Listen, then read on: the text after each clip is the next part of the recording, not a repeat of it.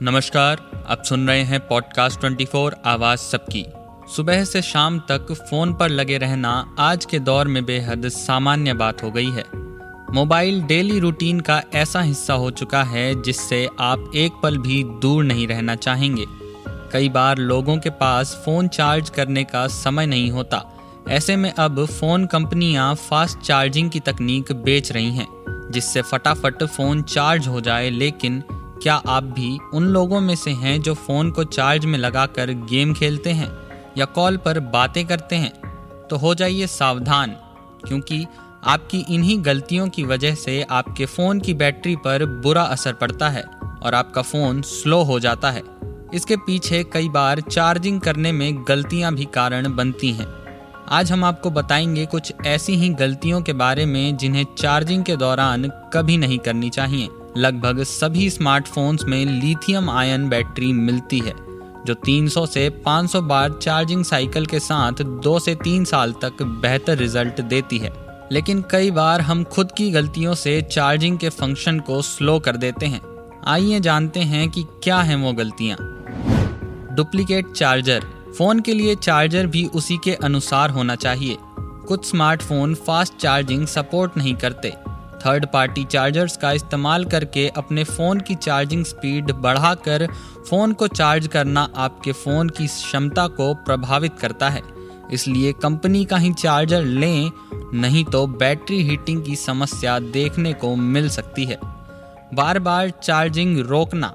अगर आप बार बार अपने स्मार्टफोन को काम के लिए चार्जिंग से निकालते हैं, फिर लगाते हैं, फिर निकालते हैं और फिर लगाते हैं, तो ऐसा करना भी फ़ोन के प्रोसेसर को प्रभावित कर सकता है।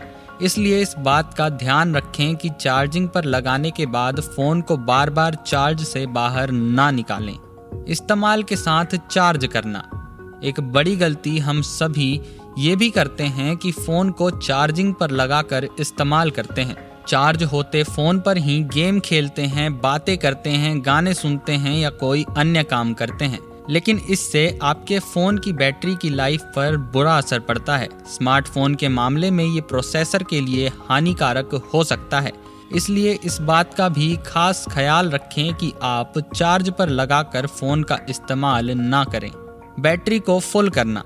अगर आप उन लोगों में से हैं जो फ़ोन को पूरी तरह डिस्चार्ज होने पर ही चार्ज करते हैं या रात भर फ़ोन को चार्ज में लगे रहने देते हैं, तो ये आपकी सबसे बड़ी गलतियों में से एक हो सकती है, क्योंकि फ़ोन को 100% तक चार्ज करना भी उसे नुकसान पहुंचाता है।